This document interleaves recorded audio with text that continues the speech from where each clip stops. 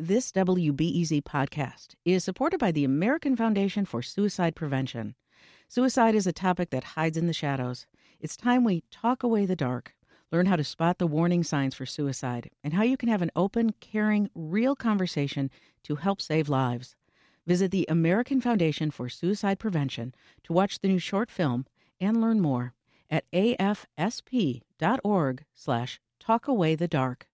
Think on your feet for our Fast and Curious 5K, a one-of-a-kind race hosted by WBEZ and the Chicago Sun-Times on Saturday, July 27th at Humboldt Park.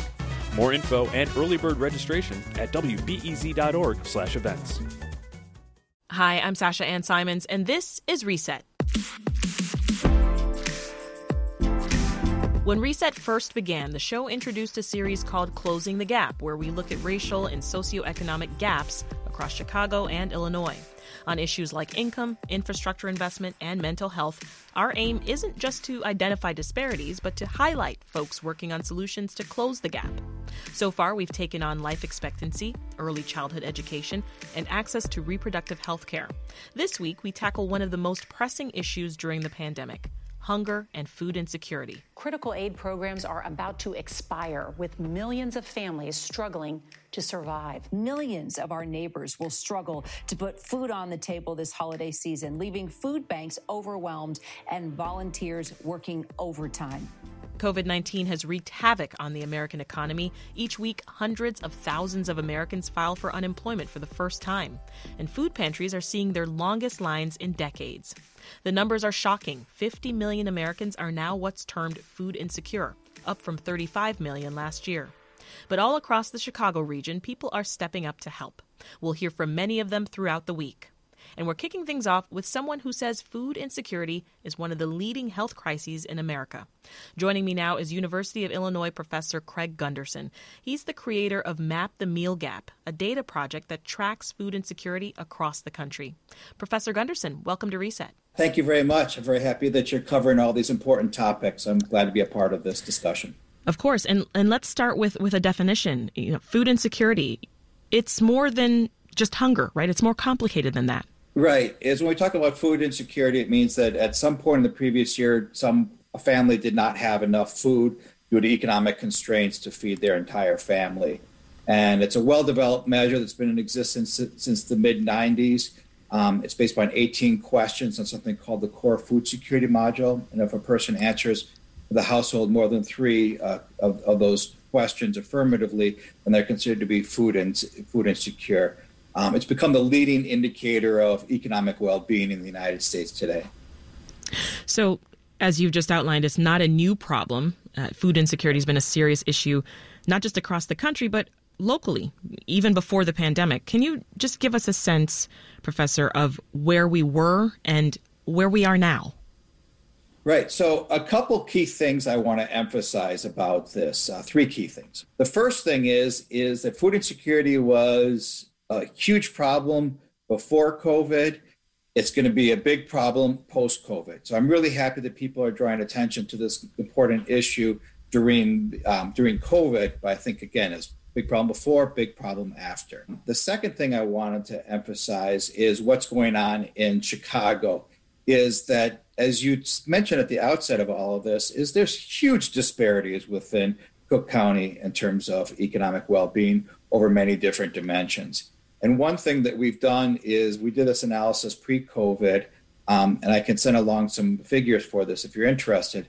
But what we showed was just the amazing disparity between zip codes that are over 50% Black versus zip codes that are not 50% Black. What you see is that every single zip code in Chicago with a food insecurity rate 10 percentage points higher than the average, they're all majority Black zip codes. In contrast, there's not a single majority Black zip code with food insecurity rates below the average in Chicago. So pre-COVID, there are these huge disparities in food insecurity across Chicago by race, and post-COVID it's the same, and during COVID it's the same.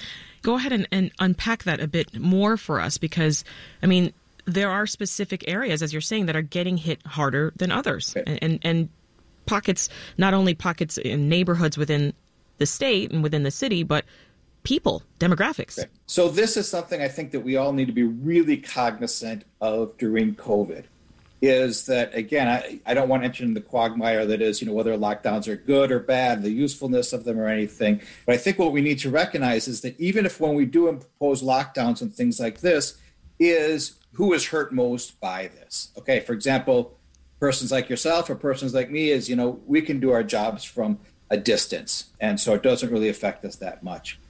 However, is that for vulnerable households, i.e. those who are most likely to be food insecure, is they're hurt most by this because they work in jobs where you have to be present. In other words, you have to be at a restaurant doing the dishes there. You can't do this from afar. Or if you're a janitor and your whole office buildings are shut down, that's not something you can do from afar. You have to be there. So in terms of a lot of the impacts of COVID, it's mainly on those who are most vulnerable in our society.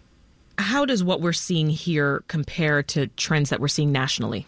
So overall, to some extent, as Illinois and Chicago in particular, looks a lot like the rest of the country insofar as, you have increases in unemployment. However, they weren't as bad as we had originally anticipated. So that's the good news. The bad news is in Illinois and elsewhere is it's those who are most vulnerable who are really experiencing unemployment. Unemployment rates are basically back to where they were pre-COVID in terms of those with college degrees and who can work remotely. It continues to be very high unemployment rates amongst those who are most vulnerable, including Black persons, including, for example, those without a high school degree. So those groups are at most risk. Now, in terms of the geography of all of this is, like I said, Illinois is doing similar to the rest of the country. But if you look at areas like Las Vegas or Atlantic City or Orlando, Florida, those are areas with sharp spikes in terms of their food insecurity rates and because the unemployment rates have risen so much. But in the Chicago area and other places around the state, most people are being hurt are, as you might imagine, those in the service sector. Now, I want to drive this point home because you brought this up before COVID, right? You said right. Food insecurity was a big problem and it'll be a big problem post-COVID. I know a lot of folks think that it's just because of the pandemic that we're seeing this trend. So just really drive home for us, Professor, what extent COVID is to blame for the current predicament and what other factors are driving this trend? So, if we think about COVID, as you mentioned, the pre-COVID and post-COVID is certain segments of our population are at greater risk of being food insecure than other segments of our population. One thing I always emphasize is that poverty does not equal food insecurity, and food insecurity does not equal poverty. 70% of poor households are food secure. In other words, they have enough food for their family. However, 15% of non-poor families are food insecure. So in talking about this issue, we could have a long discussion about the determinants of this.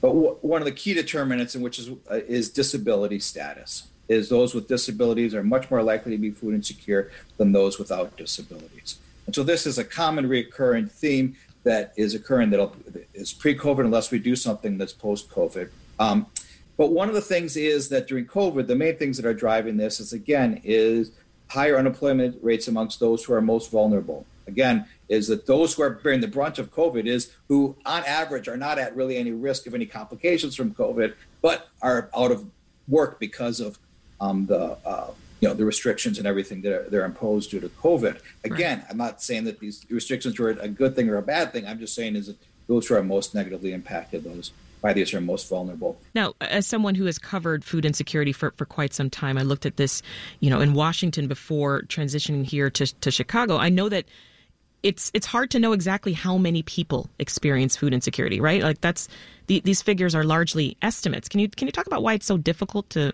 zero in on that? Well, on the one hand, it's really difficult to try to figure out, who is food insecure. As you note, is that we don't see in the United States, that persons are suffering, from severe malnutrition. Thank God that we're not suffering from a lot of these issues of severe malnutrition. So a lot of food insecurity would be invisible. We don't see people who are food insecure. There are neighbors, there are oftentimes family members and things like this who are suffering from this. Well, that's the one hand, it's oftentimes invisible. However, is that the good news is that we have this measure, this 18-item scale that's widely used both in nationally representative surveys, but also in more local level surveys. And this is what's really helped us out a lot in terms of identifying those who are most at risk of food insecurity. And it really paints a very different picture than if we just look at poverty or something like that. So this is why I say it's become the leading indicator of economic well-being in the United States. That's Craig Gunderson, a professor of agriculture and economics at the University of Illinois at Urbana-Champaign. And we're talking about food insecurity in Illinois. It's a problem that more and more people are dealing with during the pandemic and the economic downturn. It's part of our series, Closing the Gap, where we examine racial and socioeconomic disparities in our region and explore solutions. You can tune in tomorrow, Wednesday and Thursday at 11:20 for more. According to the Map the Meal Gap data, it would take about $285 million additional dollars to meet the food needs of those facing food insecurity in Cook County. Now, that's a really staggering amount of money. Right. So why aren't current programs and safety nets, like SNAP benefits, for instance, why aren't they enough? So let me first talk a little bit about how great SNAP is for many of your listeners. SNAP used to be the Supplemental Nutrition Assistance Program, formerly known as the Food Stamp Program, oftentimes colloquially referred to as LINK in Illinois. So this is far and away the most successful government program we have. I've yet to see another government program that sets out to, its main goal is to alleviate food insecurity, and it achieves that. You look at what the food insecurity rates would be without SNAP in the United States, is, to put it bluntly, is if we got rid of SNAP tomorrow, is food insecurity rates would be higher than what they are during COVID. So in other words, I just want to point out the magnitude of really how important this program is. Now, that said, as you noted, is in Chicago alone, all these missing meals where people are still in great need. I would propose two things that would help alleviate this meal gap. The first is to expand SNAP benefits. So for a lot of SNAP recipients, it just isn't enough money for them, enough benefits for them. So the first thing I would do is, others than myself have been proposing, what the impact of increasing SNAP benefits would be on food insecurity in our country. So that's the first thing I would propose. This is especially important in cities like Chicago, where you have really high housing costs. So to increase SNAP benefits is really important. The second thing that I think that I would propose is, as I mentioned earlier, there's a lot of non-poor people who are food insecure in our country. By expanding the threshold, by increasing the threshold for receiving SNAP benefits, it would bring more vulnerable people into the program, which would then help alleviate food insecurity as well. The reason I mention this is solving food insecurity in our country is really easy. We have this great tool in SNAP, and by expanding SNAP, we can alleviate food insecurity to a really high to a large extent. And so by using that, in addition to all our great work being done by Feeding America and its network of food banks, including in Chicago, the Greater Chicago Food Depository, those groups can also help fill in some of these gaps. But by expanding SNAP, we can most effectively reduce food insecurity in the United States. I know in other parts of the country, many organizations that are doing this work, right, they're working to bridge the hunger gap. They sometimes have trouble securing funding or resources that they need to actually fight this fight and fight hunger. For instance, I'm thinking of local government restrictions that I've seen on the application process. Can you talk about what that looks like in Chicago and in Illinois? Are some of those same barriers being faced here? Right. So, if I'm understanding your question correctly, you're talking about some of the barriers that people face in terms of getting SNAP. And this is a serious issue, is to enroll in SNAP there's a lot of hurdles to enrolling in SNAP. You have to be pretty good at keeping records on a whole variety of different things. The application process is very difficult. So I think that if we made the application process easier, that would help out a lot. Mm-hmm. In addition, is that what we want to do is, once people are on SNAP, and if they are still eligible, you want to make the recertification process as easy as possible for them. So I would make both those things to bring people onto the program more easily. The good news is that during the pandemic, is that the administration, the Trump administration, in combination with the USDA and Congress, did make it easier and more streamlined to get on the program. So that was good news. I guess what I would say is, let's keep it more streamlined and easy to get on the program, right, even after COVID.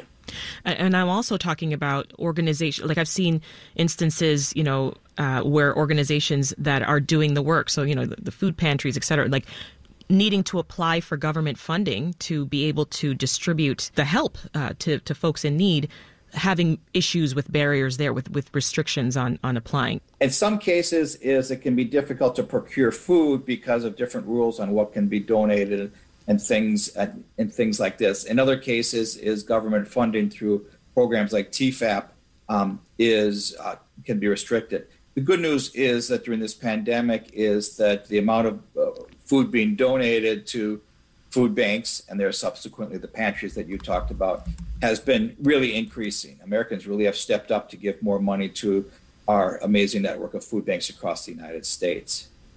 So, as we said, this series is all about solutions, Professor. So, again, with all the research that you've done, everything that you've seen, the policy recommendations that you've made, tell us again, what is the solution here, and where should local governments and advocates, where should they start? I would say they should start and finish at the same place, is that SNAP, is that, again, like I said before, this program is again and again has proved itself to be incredibly successful. So what I would do is to alleviate food insecurity in the United States is, A, I would encourage advocates to push for higher SNAP benefits. B, I would encourage advocates to increase the eligibility threshold so more people get on the program. And C, I would encourage advocates and local governments to make this program as easy as possible for people to enroll in and to stay on.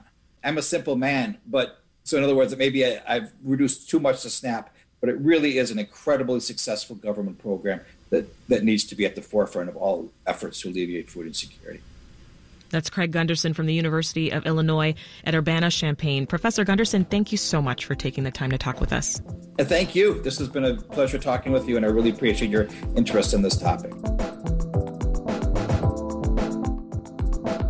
And that's today's Reset and part 1 of our series, Closing the Gap, Food Insecurity.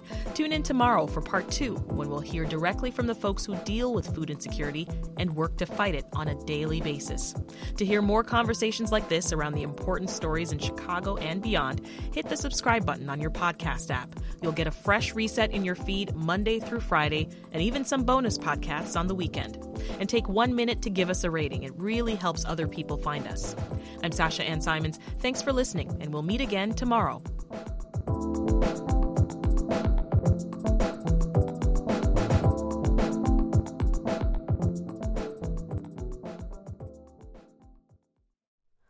Hi, it's Terry Gross, the host of Fresh Air. We bring you in-depth, long-form interviews with actors, directors, musicians, authors, journalists, and more. Listen to our Peabody Award-winning Fresh Air podcast from WHYY and NPR.